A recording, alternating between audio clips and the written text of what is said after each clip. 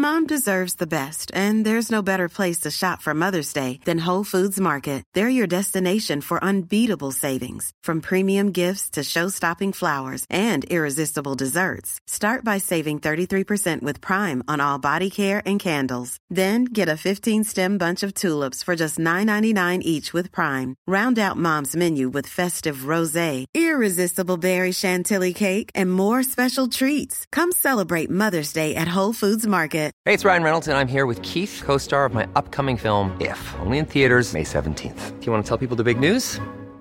All right, I'll do it. Sign up now and you'll get unlimited for $15 a month and 6 months of Paramount Plus Essential Plan on us. MintMobile.com/switch. Upfront payment of $45 equivalent to $15 per month. Unlimited over 40 gigabytes per month. Face lower speeds. Videos at 480p. Active Mint customers by 531.24 get 6 months of Paramount Plus Essential Plan. Auto renews after 6 months. Offer ends May 31st, 2024. Separate Paramount Plus registration required. Terms and conditions apply if rated PG. Hello and welcome to another edition of your favourite podcast, Insane in the Membrane. Insane in the Membrane.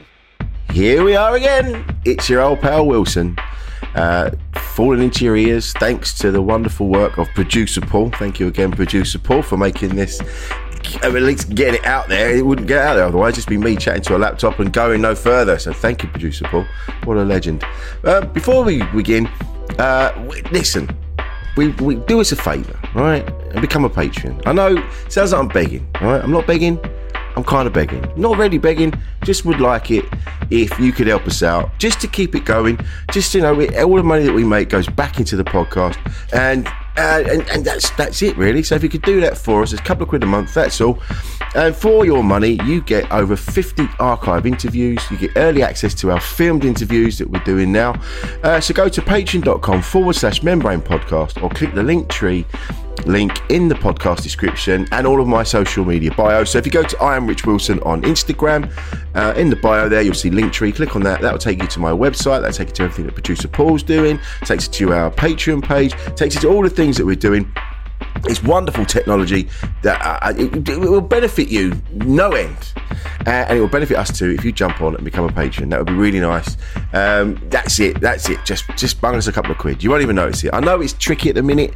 It's a couple of quid, and we'd really appreciate it. Thank you very much indeed. Thank you to our patrons that we already have. We love you. Well done for being on board. We really appreciate it. There will be things coming. There's things we're working on that we're giving to our patrons as well. So there are things happening, and so stay tuned for that. So thank you very much. Also, this week, as part of our Edinburgh season of episodes, which is where our guests are part of taking shows up to the Edinburgh Festival, we've got Glenn Moore. Glenn Moore. Oh, I know. I love Glenn Moore. I met Glenn a few years ago when we were doing a gig in Exeter, of all places, and I was just immediately struck by him. I thought he was great. Really made me laugh. Lovely dude. And we talked about it in the episode when we met, and he's a lovely guy, really easy to chat to. This episode really rocketed by. Most of them do, actually. I don't think we've ever had an issue with anyone. It's always felt pretty cool. I don't mind talking to people, actually. I like it, so I find it quite easy to do so. I think I can count on one hand. I think there's one episode, but there's one episode that we recorded and we just went, you know what, I don't think that should go out. It wasn't any chemistry between myself and the guest, and it wasn't a lot of fun for either of us, I don't think. And we just went, you know what, let's just bin that one. And you're listening there going, oh, we want that. Tell you what, give us 20 grand and we'll release it. You can have that one. So yeah, that's the only time. The rest of the time, everyone's been pretty cool. I love talking to people. I'm even one that didn't work. I was honoured to have that particular guest on. It just didn't work out that time. But, you know, they've all been brilliant going forward. And this one in particular is a brilliant one. Glenn Moore is a lovely lad. You'll have a great time listening to him. I'm going to stop wittering on. So coming up in a minute is Glenn Moore. If you thought the only way to get a more defined jawline with natural-looking results was through surgery, think again. Juvederm Volux XC is a non-surgical injectable gel filler that improves moderate to severe loss of jawline definition and can help you achieve natural-looking results with little downtime. Even better, this improved definition lasts up to 1 year with optimal treatment. No maintenance required. Improve jawline definition for a smooth, sculpted look with Juvederm Volux XC. For important safety information and to find a licensed specialist, visit Juvederm.com. That's JUVEDERM.com. Not for people with severe allergic reactions, allergies to lidocaine, or the proteins used in Juvederm. Common side effects include injection site redness, swelling, pain, tenderness, firmness, lumps, bumps, bruising, discoloration, or itching. There's a risk of unintentional injection into a blood vessel, which can cause vision abnormalities, blindness, stroke, temporary scabs, or scarring. Talk to a licensed specialist to find out if it's right for you. Hey, it's Paige DeSorbo from Giggly Squad. High quality fashion without the price tag. Say hello to Quince. I'm snagging high-end essentials like cozy cashmere sweaters, sleek leather jackets, fine jewelry, and so much more. With Quince being 50 to 80% less than similar brands. And they partner with factories that prioritize safe, ethical, and responsible manufacturing. I love that. Luxury quality within reach. Go to quince.com/style to get free shipping and 365-day returns on your next order. Quince.com/style. Cool fact, a crocodile can't stick out its tongue. Also, you can get health insurance for a month or just under a year in some states. United Healthcare short-term insurance plans, underwritten by Golden Rule Insurance Company, offer flexible, budget-friendly coverage for you. Learn more at UH1.com. A podcast from producer Paul.co.uk. Insane in the Membrane. What was it you used to do? When I met you, when we did Exeter, what was it you were doing? So I used to be a newsreader. So I used to read the news on like LBC and places like that, like Classic FM and stuff like that.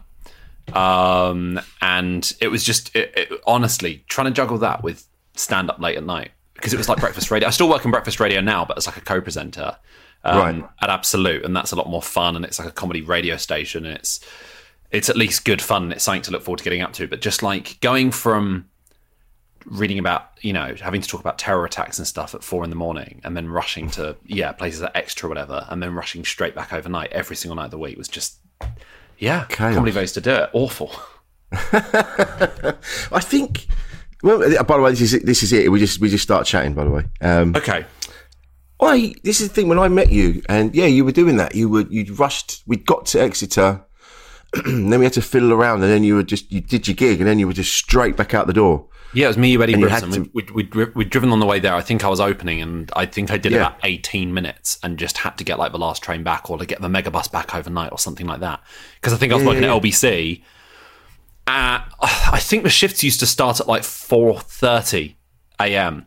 and I'd be reading news from like 5. So what I'd usually do is I'd get a train straight into like Leicester Square, and I'd sleep on the sofas in Leicester Square, in the building, which, despite being like pretty soundproof glass, Friday night in Leicester Square, the amount of like chanting and songs and vomit permeates that, and it's so hard to get to sleep because it's one of those, because it's like quite a modern building as well. It doesn't have like traditional light switches that you can turn on and off. It's like permanent light. It's like motion sensor light switches. So I had to like walk through like Ocean's 11 like as slowly as possible if I wanted to be able to sleep, because if I set the lights off, then it was bright like hospital lighting for at least an hour, and occasionally you get woken up by like the light coming on, which just meant rats. That was the only thing it could mean. Yeah, because that was because there's no one else around. It was I used to live like that every day.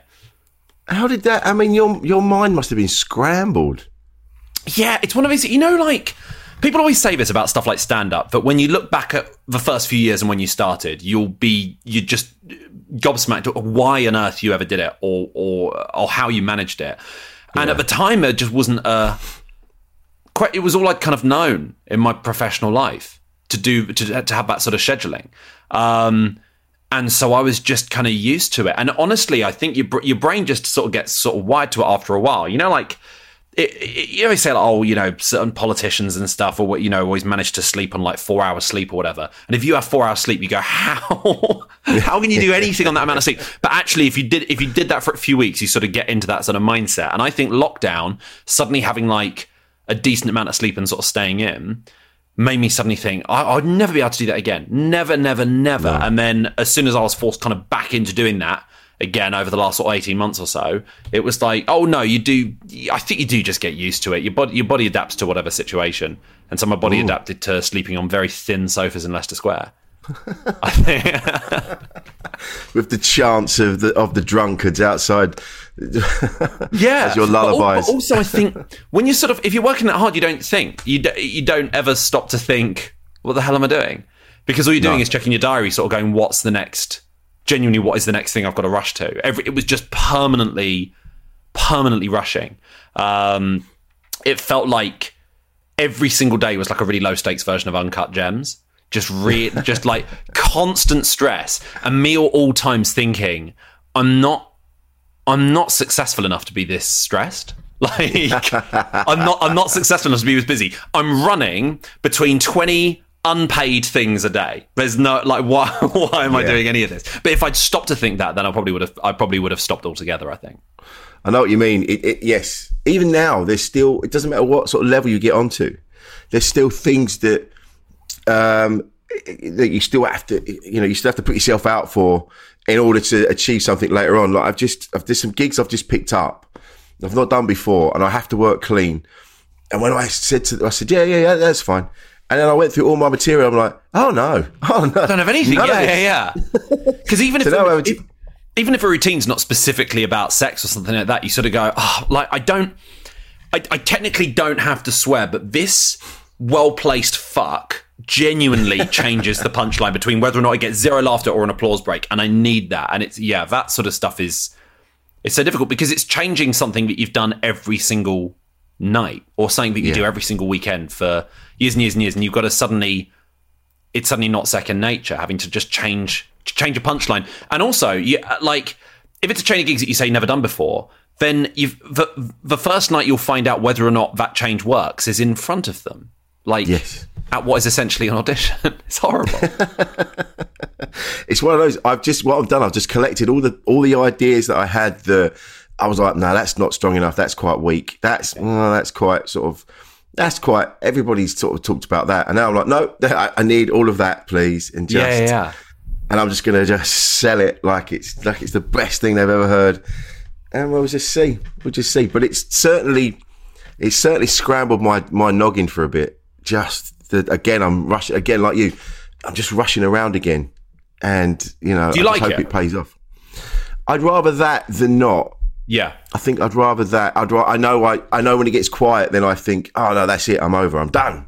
My career's finished. Oh man, me and my girlfriend are trying to force ourselves, next time January rolls around, to sort of try and remind ourselves January's always rubbish.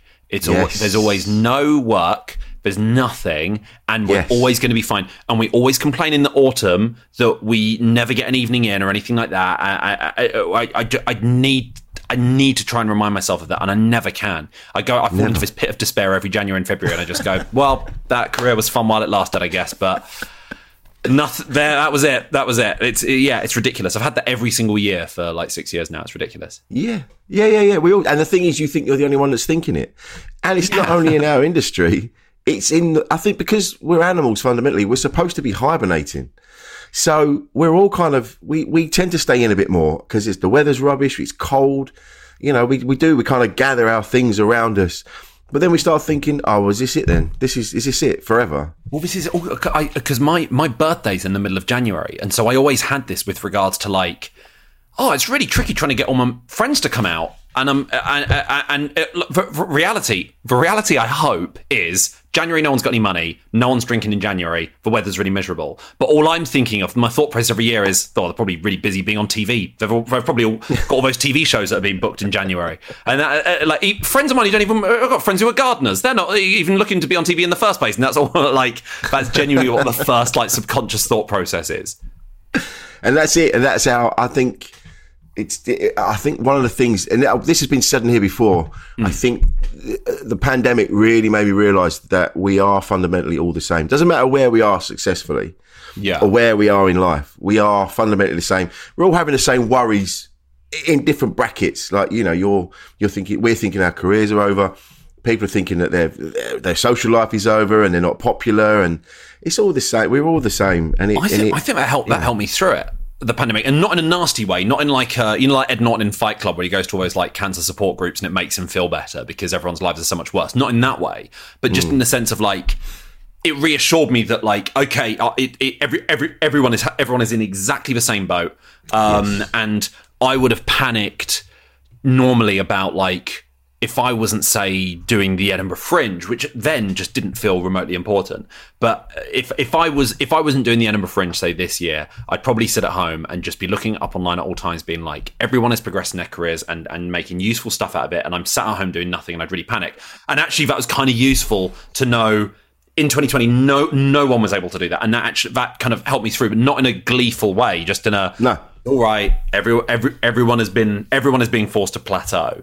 That was despite it being overall a bad experience for everyone, was a really, like, pivotal moment in improving my mental health. I think genuinely that period, because it was like, oh, none of this matters. None of what I've been striving for the past few years matters, and that's kind of a good thing. I didn't mean it in a futile way, but it was just like, oh, you can relax a bit more.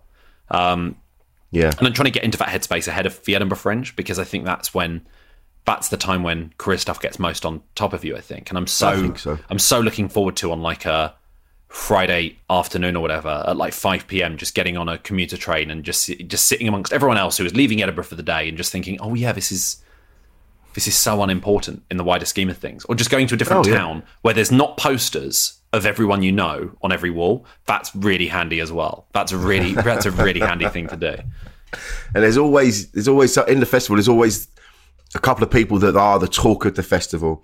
And it's they're and it's not personal that they're not talking about you. It's just that's just happening to them, and there's that tendency, I think, for a lot of comedians to go, well, I'm failing. Well, you're not failing. Are people coming to your show? Yes.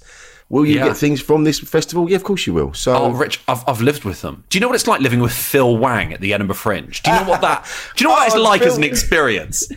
Last time we lived together in 2019, his run had sold out before we went up to Edinburgh. That was like... It did. And then he did the big gigs in the big rooms as well. Yeah.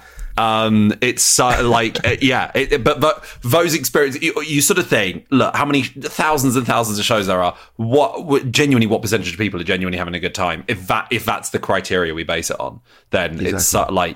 It's as much as I find it such a useful experience and it's a wonderful event, I've never enjoyed myself there ever. Never. No, because of the stress. Just for the stress of it. It's a stress. It's 100% the stress. It's like, I've always seen it as your A levels, but the entire country can look up your results online. Like that. That's what it. I think. I don't know. I think for the first couple of times I went up, like as a student or whatever, just watching shows or anything like that, I really sort of enjoyed that. Or just doing like the odd gig here and there was so enjoyable, because there was no pressure and everything just felt bigger than you, and you sort of go, wow, this is something to really sort of strive for. And then I think the pressure around debutantes and stuff like that is so ridiculously sort of toxic. And I fully felt the pressure when I did my debut in it would have been 2016, of just being of just knowing I had 3 reviewers in on the very, very first day of my run. Wow. And it was like, fortunately I managed to fill it with friends. The review's really nice, and that had then helped me have a good run. But that is amongst the most pressure I'd ever felt doing comedy under any circumstances for what is ultimately meant to be a fun thing. And it made me really resent and have a real chip on my shoulder about people who went up in the 90s when it was 10 shows or whatever, or one of the agents at Avalon was saying, I think he was talking about Chris Addison. He was like, well, when Chris Addison came up, he had a vague idea for a show, and then about a week into the Fringe, decided he wanted to sort of do the show from behind a lectern. So we got a lectern, and he sort of sourced that, and that just sort of retransformed the show. And by the end of the month, the show was just a completely different thing. He sort of wrote a lot of it sort of during the month, and I think he won the main award at the end of it. And you just sort of think, that cannot happen now. That would never. You've got to go up with this finished product. And I know that the first few days of a Fringe are meant to be like preview shows, but that's now meant to be like a sneaky opportunity to be like, get your reviewers in then. Get your reviewers in the preview shows, then you get the early reviews, and you sort of go, it's ultimately such a terrifying experience. And I'm someone who's always taken even just the slightest adjective or whatever in a review, really poured over it and analysed it, good or bad, to be like, what do they mean, but what do I need to change?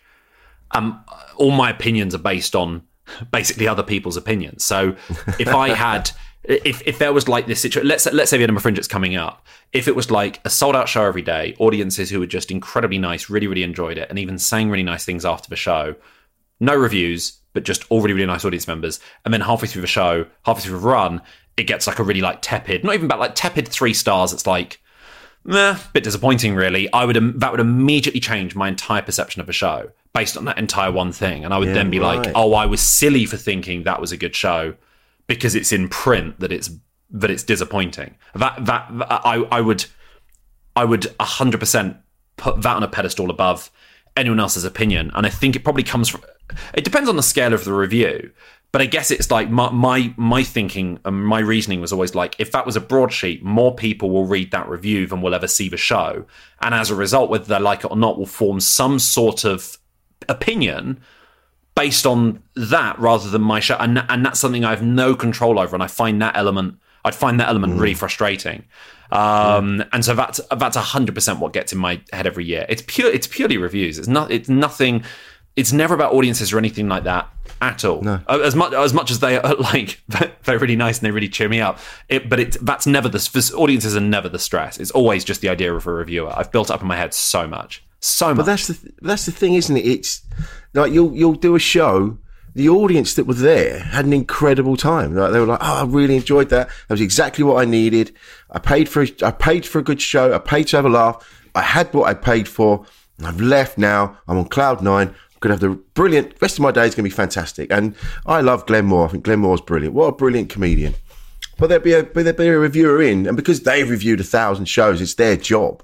Yeah, and they'll go, Glenn is great, but the show needed bloody blah blah, or it needed this, or whatever they say, and that's how we're judged, and it really upsets me a bit that the show was great and the people that came to see it loved it, but because the reviewer went, it wasn't as good as the last one, or not as good as this, or whatever, that's it. You know, kind of go, it should be. They shouldn't have that much importance. No disrespect to anybody that's reviewing any review. No, because they probably don't ask to have that much power. Do you know what I mean? They would probably. I'm sure so many of them would be mortified if they found out just how people had ended up in real emotional depths because of something they'd written like a really blasé way. 100%. But yeah, there have been entire shows that I've looked back on with nothing other than embarrassment and shame, purely because of like an absolutely fine 3-star review, but I was like, well, yeah, I was silly for liking that, and I feel like I've conned the audience. It's such an unhealthy outlook. I'm hoping that like having been away from Edinburgh for like 2 years has made me sort of realize, because also I think I'd done 4 shows in a row, and so to have done one in 2016, and then you sort of go, right, that went well, so pressure's on to do an even better show. And then 2017, I don't think went as well as 2016. So then it was like, well, pressure's on to do better than that. Like, regardless of whether or not it's good or bad, it's always like the pressure's on to me. And then like 2018 was probably the best it's gone. And so it was like, well, now there's pressure to better that. And it was like, well, no, why can't I just rest on that for a while? And then so year on year, it just kept on getting more and more pressure. And I'm hoping this year, with the Edinburgh Fringe very, very fast approaching, that it'll be like, I think I'll probably go into it with a bit more of a zen attitude and not. And also, I guess you reach a stage where you just sort of go, I'm not as reliant on reviewers anymore, or you just think, like, really, how much would one reviewer fully change my life and career now? I think it can potentially, like, the first time a reviewer's seen you, and if out of nowhere the Times saw you and gave you 5 stars, you sort of go, oh, that's a game changer. But generally, it doesn't matter. Is what I'm going to try and tell myself every day in August. I'm hoping. The thing is, I'm so aware of how dumb it is. I'm so aware of what a dumb viewpoint that is. But I can't shake it because it's all I've ever known. It's the nature of the beast, mate. It's the nature of what we do, especially in that environment. The thing is, you're already doing the things that you would have gotten from. You've already done the things that you got from Edinburgh last time, so you're doing the things. You know, that's it. I don't know what I'm. Do you know what it was? So this is I won't say who it was. So before my current agent, I had the first agent I had was brilliant, but quite live, mostly sort of like live based. And I remember a few promoters saying to me like, "Oh, your agent is brilliant. You're going to you'll do really, really well on the circuit." Just to let you know, traditionally with this agent, they haven't been able to get anyone any radio stuff, TV stuff, podcast stuff, anything. Just be aware of that. And it was like, okay, well, fine. But I still trust them. I know, that's not what it's all about for me, and that sort of thing. And then I was in a double act, and this is at the Fringe. This is like, we went up our first year to the Fringe, like 2013, with no PR, no agent, nothing. And it's sort of like the show, word of mouth wise, went really well. So the second time we went with like promoters and PR and an agent and stuff like that. And I remember this agent saying before the Fringe, we've got I've managed to get quite a few important TV people coming in to see you guys. And I was just thinking, oh my God, that's incredible. Can't wait for this. Yeah. And I remember thinking, well, this isn't what I heard. This is amazing, And it got to like a few weeks into the Fringe, and I was like, so how have they come? What did they think? And she said, yeah, bad news on that front. They all basically, I think they read that 3-star review you guys got, and they basically just they all rang up and cancelled after that. No. And what it became quite apparent was these people were never booked in to see, but like they were never coming in the first place. But I think it was like a way of sort of covering tracks and then putting the blame on us and being sort of like, look, you guys didn't get the good reviews, so what can I do? That 100% is like the moment it sort of clicked in my head of like, fuck, if 3 stars is like worse than killing someone. Your name is mud in the first, and so obviously, even though in retrospect, knowing fully well that is where this all comes from for me, and I know it's all complete nonsense, I still can't shake that subconscious element. So when it came round to sort of doing debut solo show and stuff, where it was like, right, really got to try and launch your career here, the idea of like 3 or lower just scared me so much. And I still feel that sense now. If I get like, if someone messages me to say like, there's a review of you out now, I'll sort of Google it and open it. And then it's only when you sort of see, if I see the star rating and it's like 4, it's like, oh my God, okay, phew. Okay, it's not like a sense of joy. It's just a sense of, right, we survived that. We survived that one. Okay, great, phew. And it's like, as a result, it's something that so gets in my head and absolutely terrifies me. And I don't know why, because obviously it clearly never has a major effect. I've never had anyone. I've had like important people come and see a show based on like a good review. I've never ever known anyone to like cancel a show or anything like that because like and go, I'm not seeing that show because I saw I had a tepid review. I've never seen it work that way. But in my head, I'm like, guess that's the way the industry works because of an offhand comment someone made in 2014 to cover their ass. But you've achieved things now. You were nominated, right? Yeah, for the and that was great. That was really nice. And surely that should go against now. That should like cancel out. It should. And do you know what? That was really nice because that show in 2018 had like all the reviews were really nice, but it wasn't getting like a massive amount of reviews. All the reviews were nice, but they were from like sort of smaller publications and stuff like that. And then the nomination came along, and I don't think many like big reviewers come to see it because by this point it was like my 3rd show. I think people thought they had a good gauge of sort of where I was at. And then so when I was nominated, what happened when I was standing at the back of the Tron, which is the room I was in, and so there's no like backstage area, you just have to stand and just watch the audience come into your room. And there I saw like the reviewers for like The Guardian, The Times, The Sunday Times, Chortle, Beyond the Joke, all come in one group and just sit together. And I think ordinarily that would have absolutely terrified me. But I think in that moment I was like, nothing can... I'd literally been nominated like an hour previously. It was like nothing can shake that for me at all. Like this is going to be fine, and that filled me with so much confidence going up. And then like the first couple of reviews of them came out the next day, and there were like 4s, and it was like, oh, this is this, and I just didn't feel as phased, because I was like, oh, I feel finally like beyond that. And then like I think maybe a couple of days later, one of those people came out, and it was like a 3, and I just for the first time just didn't care. And I was like, brilliant. It's a bit disappointing, but it was like, oh, phew, okay, fine. But then it completely reset the following year. 2019 went up to the Fringe, absolutely terrified. Had like a student reviewer in the first day. And I knew it was like, this is being posted on like some minuscule blog that no one would ever come across. But I was still terrified knowing someone was in. And I just couldn't shake that. And again, like, I think it's so dumb, but I think doing a show the year after being nominated and not getting nominated for like the follow-up then made me at some points think, God, I wish I hadn't been nominated originally because this feels like such a step back. This feels humiliating. That like I didn't feel humiliated, but I was like, everyone must think this is humiliating for me. Yes. And it was again such a dumb thought process. No one would care. No one would care. I've known people who've been nominated and not been nominated the following year or whatever. I don't care. Like, that's not my thought process at all. But to then subsequently take the show on tour, I felt really embarrassed, and I felt really guilty doing that show every night, because I'd be sort of waiting in the wings and being like, I'm about to con a really nice audience who have maybe arranged for babysitters and have had a nice night. Maybe this is the first night out in ages, and people have spent a lot of money on these tickets and stuff. You know, it's just, I thought, and I'm giving them an absolute heap of shit because this show is a backward step from last year. Even though it was like, I know the show was better than the previous year, and I was so proud of it going up. But like that, in the space of like an hour, my attitude towards it had changed to one of complete like, just shame, and just like I feel really silly for having written a show in the first place. This was a bad idea. Mate. I'm hoping that I never have that thought process again. Like, I'm going out to the Fringe this time with like, this is my best show, without doubt, by quite some distance. I'm really happy with it. I'm really proud of it. And I'm happy for anyone in the world to see it. And I will go into it with the same level of pride every day. And that's how it sort of should be. And I'm really hoping I can keep that mindset up. That's exactly how it should be. I'm hoping. We've not been for a couple of years. Well, I went up for a week last year, and it was just, we were just kind of. You went to the good one, the best Fringe ever.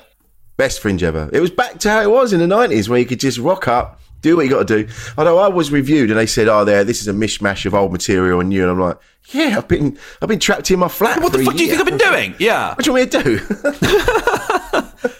So that also terrifies me. When you got a reviewer who seems to know your entire back catalogue. And they got some old stuff in there, and you go, I don't even fucking remember what was in my show last year. I don't like. No. If you could tell me what jokes I did last year, that would be really handy, because I can't remember. So you were like that? Are you like that anyway? Before you got into comedy, are you quite sort of? Do you overthink things anyway? Oh my god, yeah. 100%. And I'm trying to think in what sort of capacity, but like, I don't know. I think like I something I was really nervous about, for instance, when I was about 11 years old, was we had a school trip to a place in Wales, in like the Brecon Beacons, for like a weekend in year 7. Yeah. And there was like some school talent show on the final night. And I did a really mean impression of what I basically did impressions that night. And I did a really mean impression of one of the teachers who wasn't there. And it went down really well with the kids.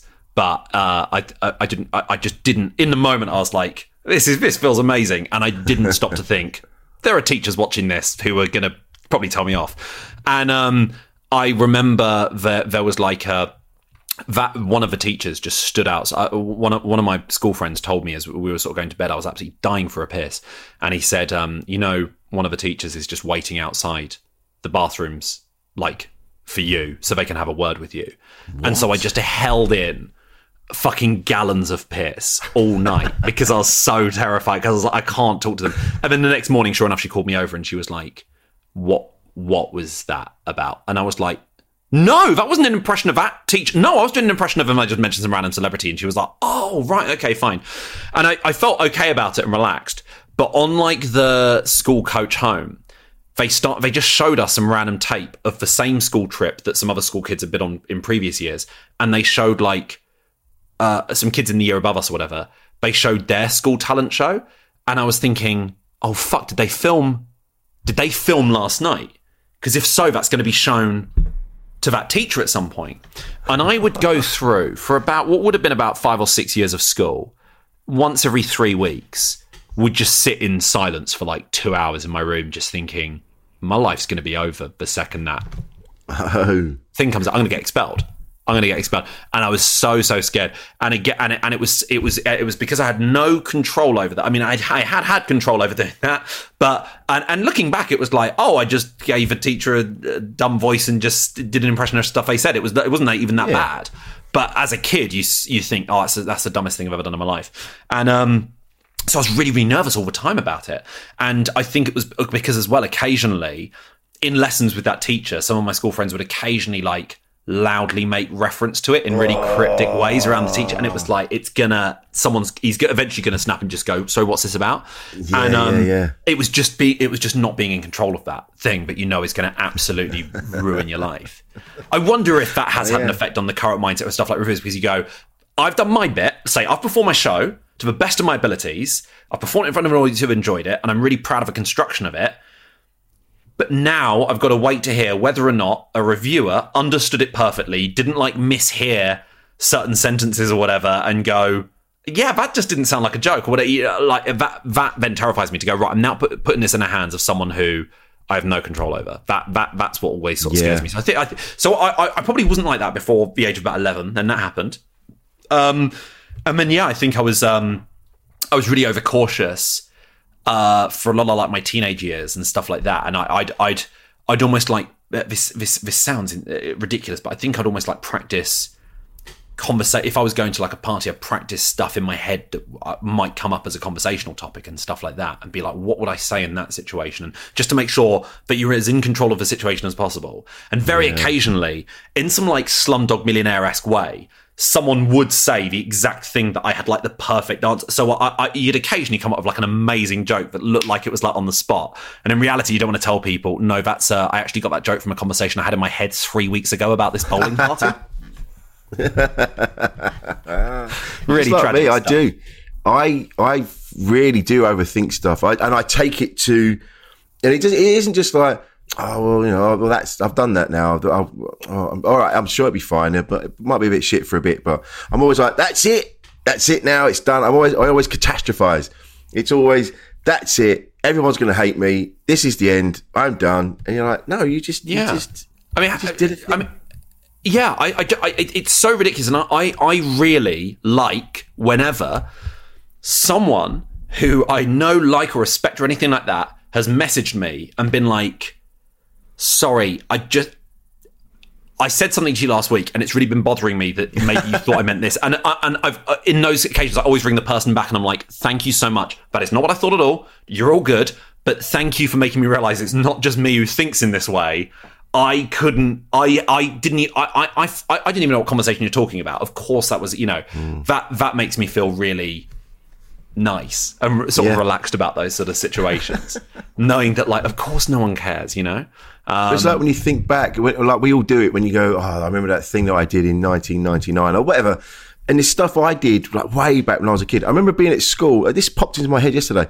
So we had an open evening in the school, and parents that were looking to bring their kids to the secondary school.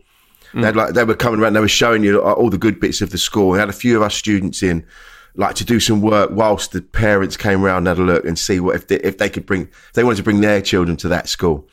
And I had my school uniform, but I had these brand new shoes that I really wanted to wear. Now we had to wear black shoes, but I really liked these new shoes, and they were brown. And I had those on, and I remember just sitting in the classroom, and the teacher came through and he went, "Wilson, what have you done? You've got brown shoes on." I'm like, yeah, but they're new. I mean, this is to show that the school is the best school in the area, and you wearing those shoes just shows a lack of discipline. I just said, never know. And this was in 1987, and I was like, oh God, I remember that. I bet he thinks I'm an idiot. I'm like, he doesn't know it's me. I'm a 50-year-old man now. This is if even he's not going to, but even if he was ever to think about it. He's not going to go, there was a little boy with brown shoes on. He's not going to think, oh yeah, he's a 50-year-old man now. He does stand-up comedy. I'm not that person. Why am I worried? But do you still think about it? Does it still pop into your head as fuck, I made a mistake there? Yeah. That's all the time. Oh God, that was a ridiculous thing. When I used to work at Curry's after I left school. And the guy, I've mentioned this on here before because it bothers me still. The manager, when he took me on, he knew I wasn't great at the job, but he took a chance. He took me on, and then he gave me his commission. He said, look, you can have my first couple of months commission just to get you in the door because the money's not great. Wow. And I ended up I abandoned the job. I couldn't do it. I was so ungrateful because I was a kid. And even now I'm like, I want to find him and I want to tell him that I realise now what he did for me. Yeah, he's not thinking that. He's thinking there's a 16-year-old kid that took the piss. Yeah, and it was 2 months out of his whole life. And, even if he was pissed off, it's probably fine. Yeah. He doesn't remember me. Yeah, but I kind of want to. I don't know about you, but I'm just like, I need to know. I need to know. I need to know they're okay. Like, this isn't so much about me anymore. I need to know that they're fine. I had this. This is so weird. This radio station I worked at when I used to live in Sheffield, one of the presenters, he'd sent like a demo tape to a big station. They'd been like, yeah, we'd love for you to present on one of our shows. And like that day he like slept in or something stupid like that. And then was so anxious, didn't turn up to like the second show either. And was really, really nervous about it. And he said, the boss has emailed me and I can tell it's not going to be a nice email. Can you read it for me? And I read it and it was, this guy's career was over, you know. Yeah. And I just had this email in front of me and he said, do you know what? Don't tell me what it says. I don't want to know. And he just carried on with his regular job, didn't think about this big radio station ever again. But I was like, how do you not want to know what's in that email? If I heard someone's angry at me, I need to know. Like I need to know, and I need to know that they're not still angry. It's always used to bother me in films and TV shows and stuff like that. If I saw something dreadful happen to like a character, it was fine if I saw like that through to the end. You sort of go, this character's really miserable, and then at the end they die. That's sad. Okay. It would bother me more if there was a character you saw, like some background character, something dreadful happens to them, and then you never see them again, because I'm like, are they all right? Yeah. I don't know. I just, like, it was really weird. For some reason, when I was like a teenager, I saw Final Destination 2, which is just the dumbest horror film. And you see all these characters, dreadful things happen to them, but you see them from the beginning of their lives to the end of their lives. Not the beginning of their lives, but you see them from like the beginning of the film to the end of their lives, and you know how that's sort of resolved. And you don't care about any of them. They die in horrific circumstances, but you're like, these are such poorly written characters, I don't care.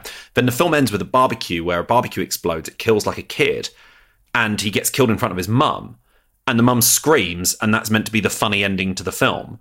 But I remember just being really bothered as a teenager, being like, what? That was her only kid.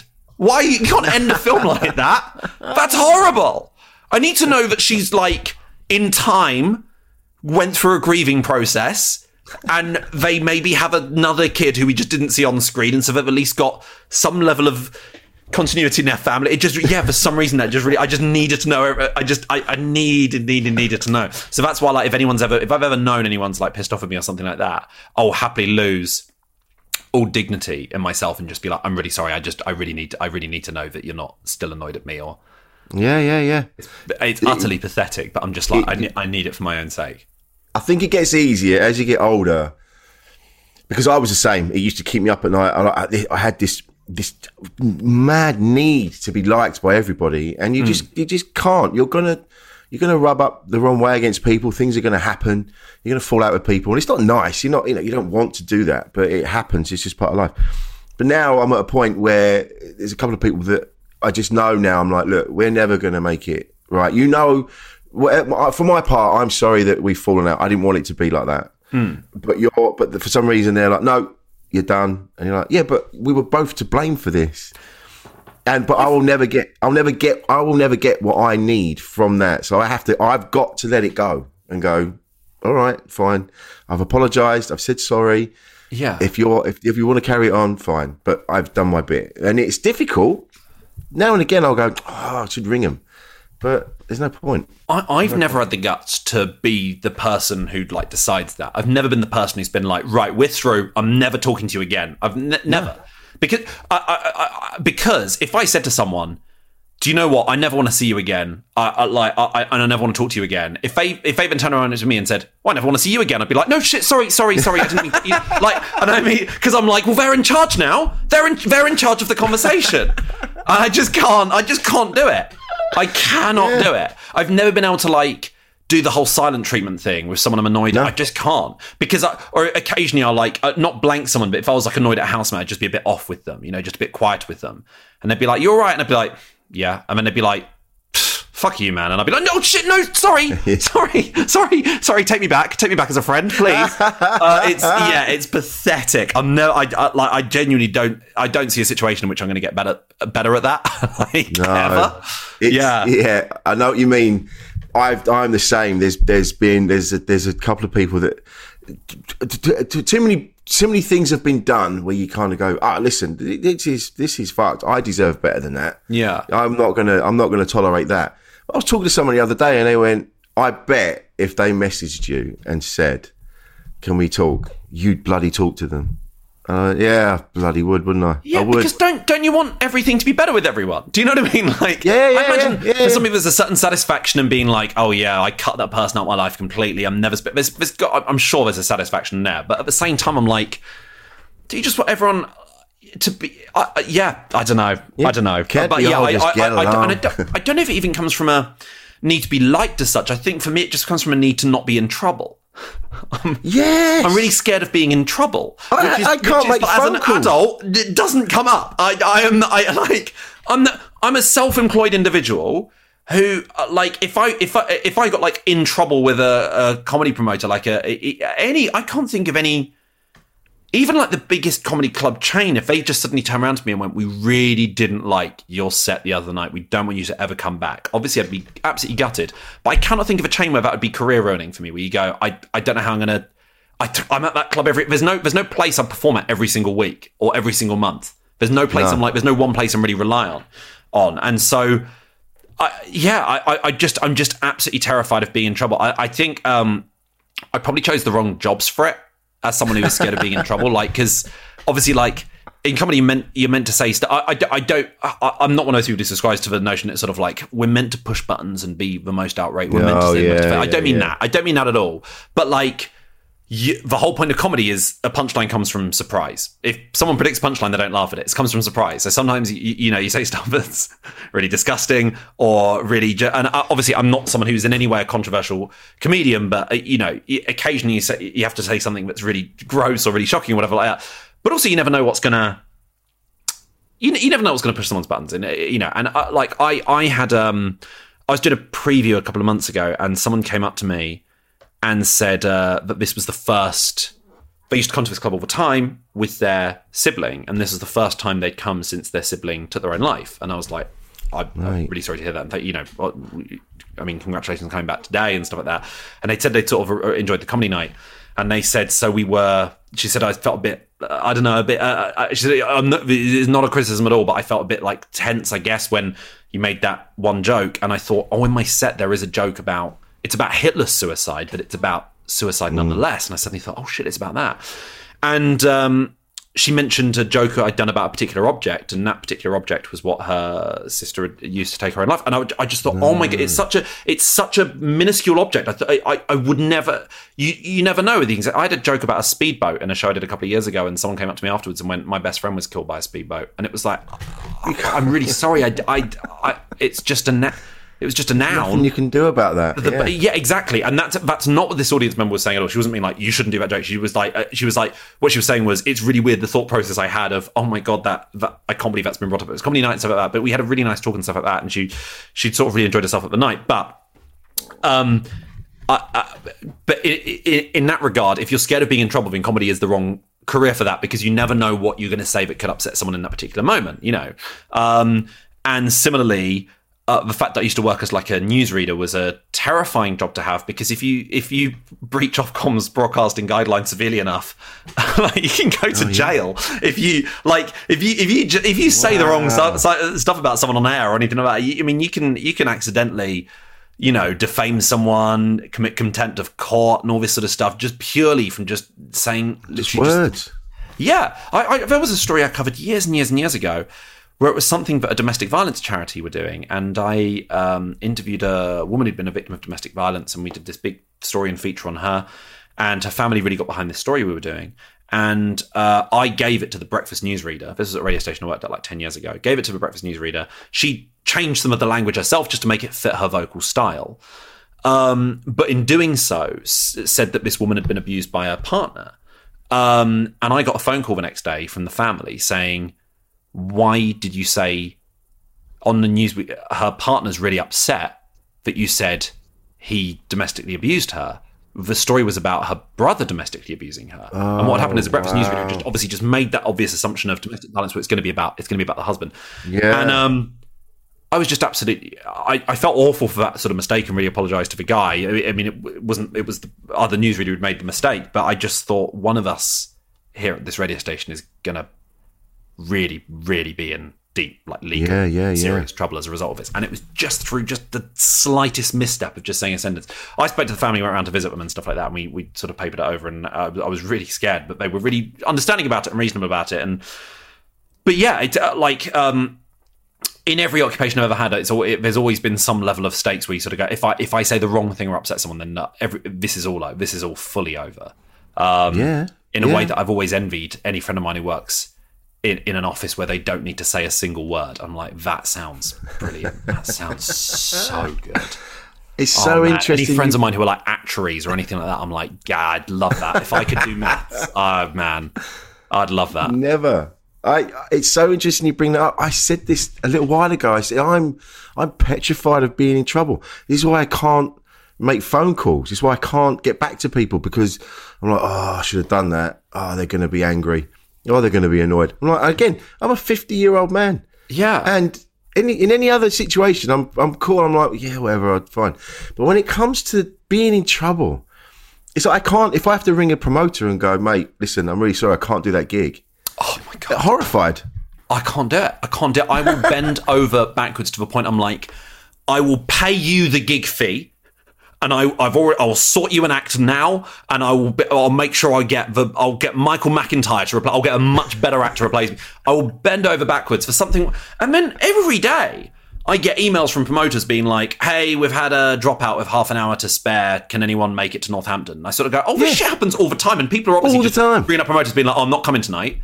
And then that's it. And then getting themselves rebooked. And I think the more you apologise, the more people not take advantage. I think they subconsciously take advantage of that, because the more you're really clasping your hands and being like, oh my God, I'm so sorry. I think part of them, something switches people's brains if they go, this person must have fucked up. Why are they looking so worried? They must have done something really bad. Whereas if you literally rang a promoter and said, I'm not coming tonight, fuck you, they'd be like, okay, great, can you do next week? Can you do, So I was trying to force myself to, if I had to drop out of a gig, just be a bit more non-committal about it and be sort of really sorry about that, not going to be able to make it work. Here's a list of people who I think will probably be available and good, and I'd love to do it next month if you'll have me. But because also, if someone's late replying to you to an email, Rich, do you get really angry? No, exactly. No. I don't know anyone who does. I don't know anyone who sits snarling at Gmail every day, furious every time a message comes up, because people have got other shit going on in their lives. But in my head, I've still got this idea of that everyone's a teacher, and that everyone is all my teachers at school I found absolutely terrifying, because they put on this demeanour of being terrifying teachers, which is I just can't get my head around that thought process. I understand if someone wouldn't necessarily want to try and be the cool teacher or anything like that. But I had teachers whose entire demeanour, which you'd see them sort of laughing with one of their colleagues, and if you needed to get their attention, you sort of stand near them, they're having a real laugh and joke with one of the other teachers, and as soon as they turn to you, their face just turns to a snarl, and it's like, what is it, you wicked boy? And you sort of go, what the fuck are you doing? Who talks like that? No, who naturally speaks like that? Why do you hate children so much? So why are you at this school? It's so weird. And so as a result, in my head, I'm like, well, that's what all grown-ups are. All grown-ups are like that. Oh, man. I can't even remember his name. He was the French teacher. Imagine if I just answered that for you. If I went, it was Mr. Stanmore. Imagine. It was something like that, actually. And he looked like a vampire. He was always hunched over. He always wore the same clothes. He was quite a hunched over, just a very creepy looking dude. I'm sure he was probably a beautiful man. Grandkids, wonderful human being. But he used to sit in the lab, and he'd sit up on his thing, and you'd have the headphones on, and you're doing your French thing, and then you knew when he was listening to you, because you'd hear the click, and then you just see him glaring at you with his vampire eyes, and it used to horrify me.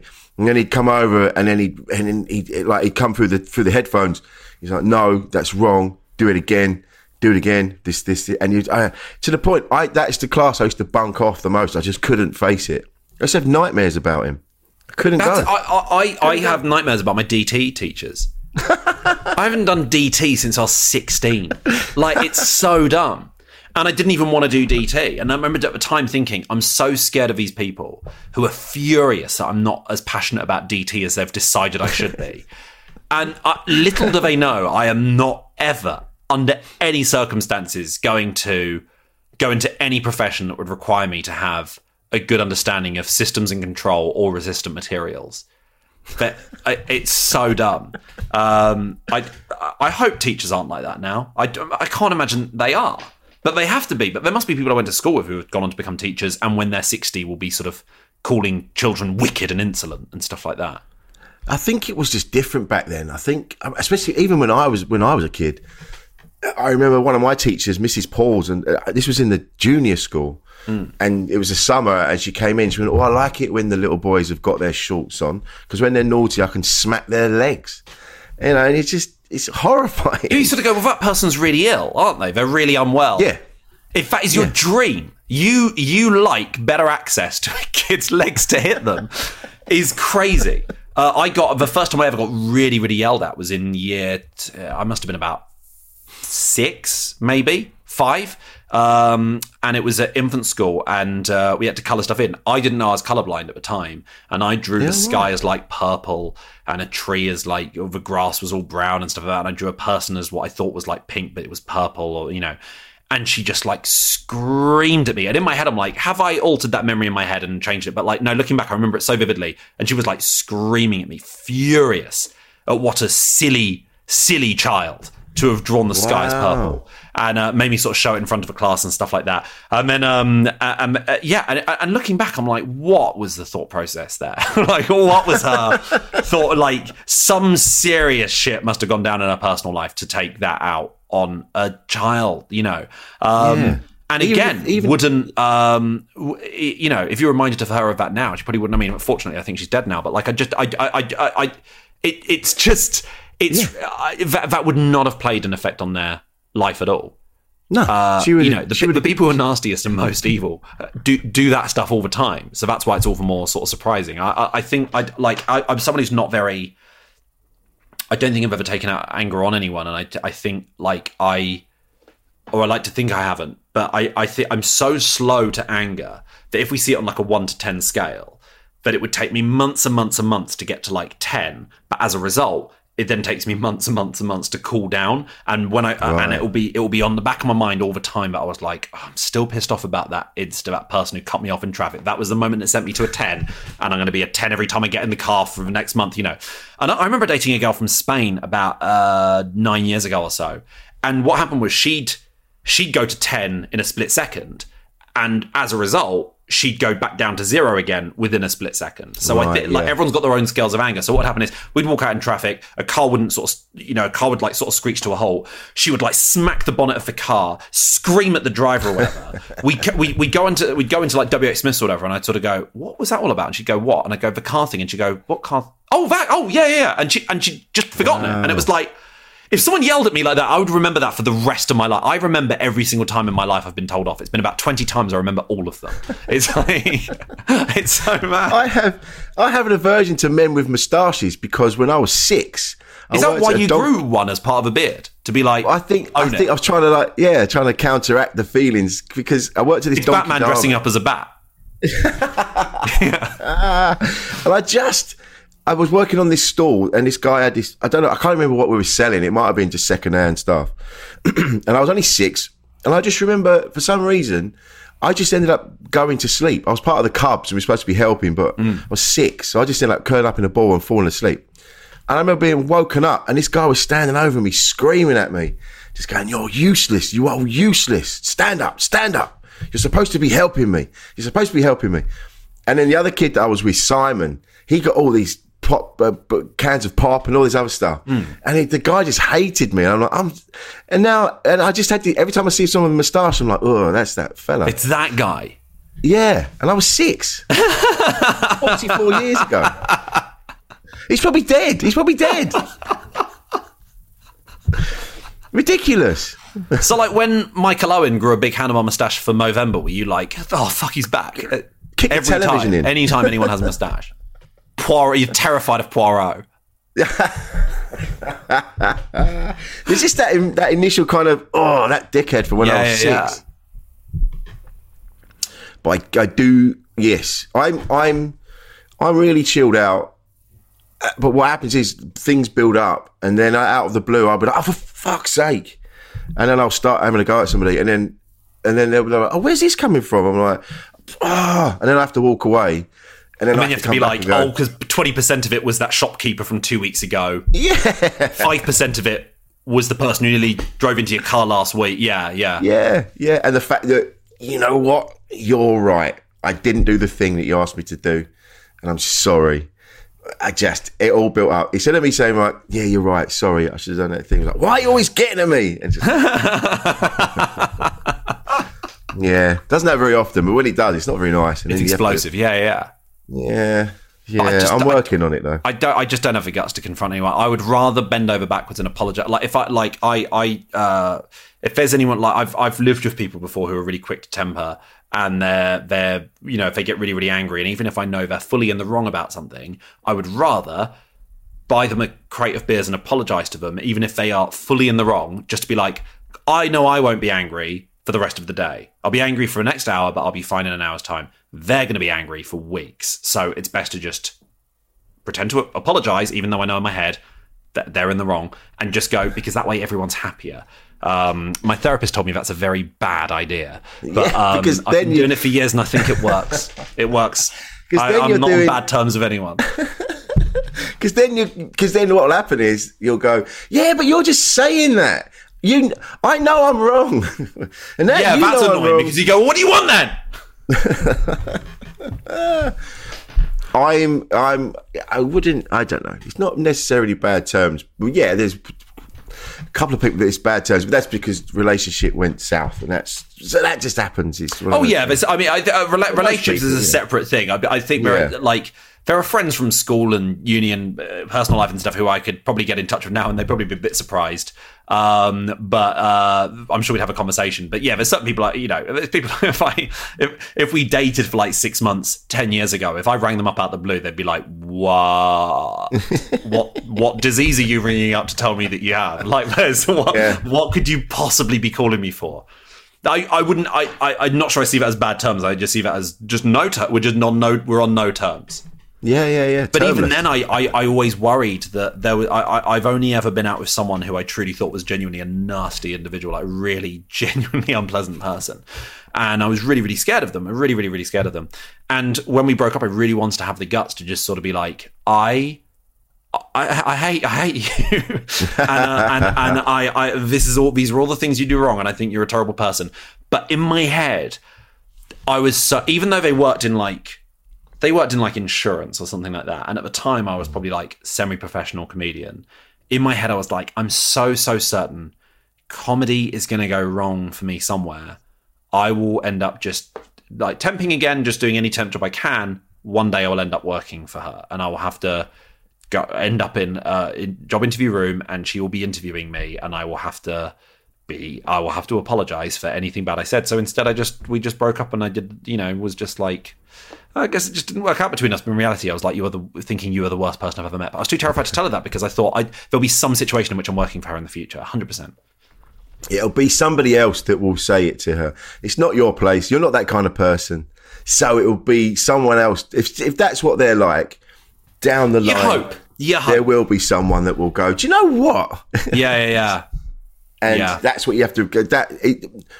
Because the other thing as well is that confrontation upsets you. It upsets me. It happens, but very rarely. But when it does, it just ruins my day. So I don't like it. I don't want to do that. Some people can cope with it, like we already said. But having known someone very similar, I'm not in a position to say, like, do you know what?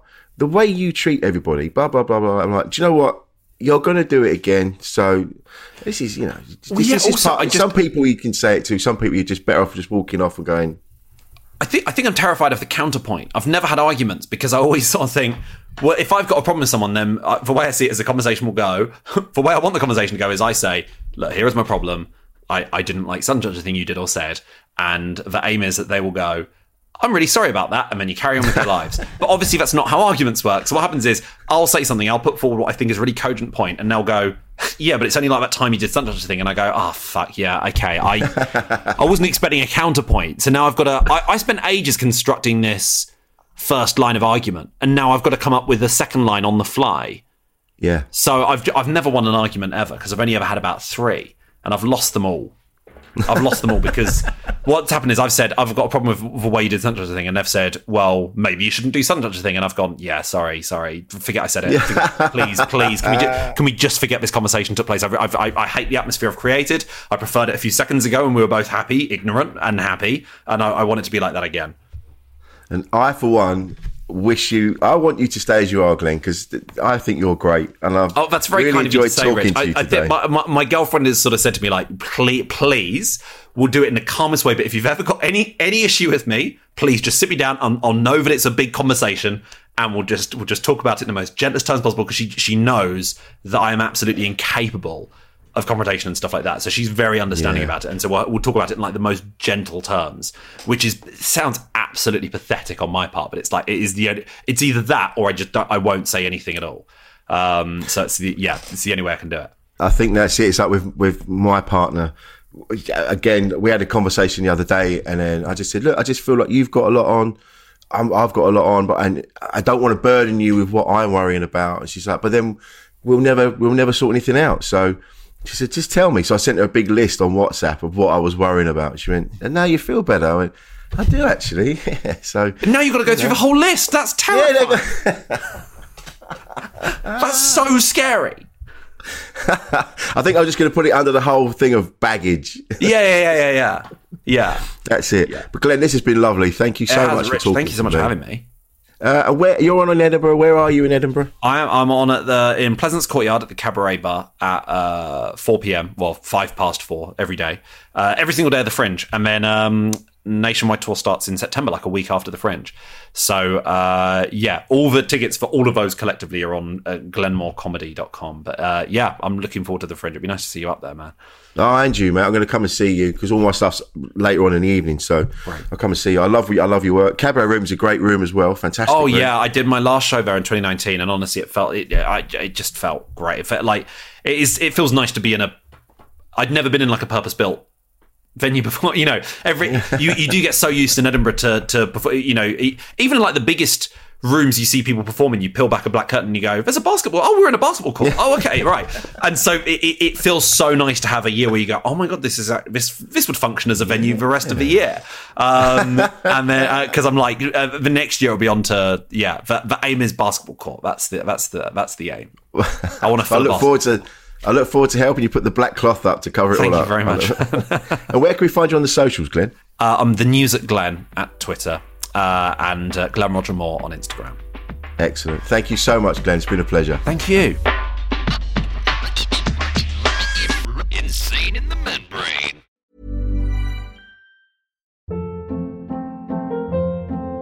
Hold up. What was that? Boring. No flavor. That was as bad as those leftovers you ate all week. Keke Palmer here, and it's time to say hello to something fresh and guilt-free. Hello Fresh. Jazz up dinner with pecan-crusted chicken or garlic butter shrimp scampi. Now that's music to my mouth. Hello Fresh. Let's get this dinner party started. Discover all the delicious possibilities at hellofresh.com.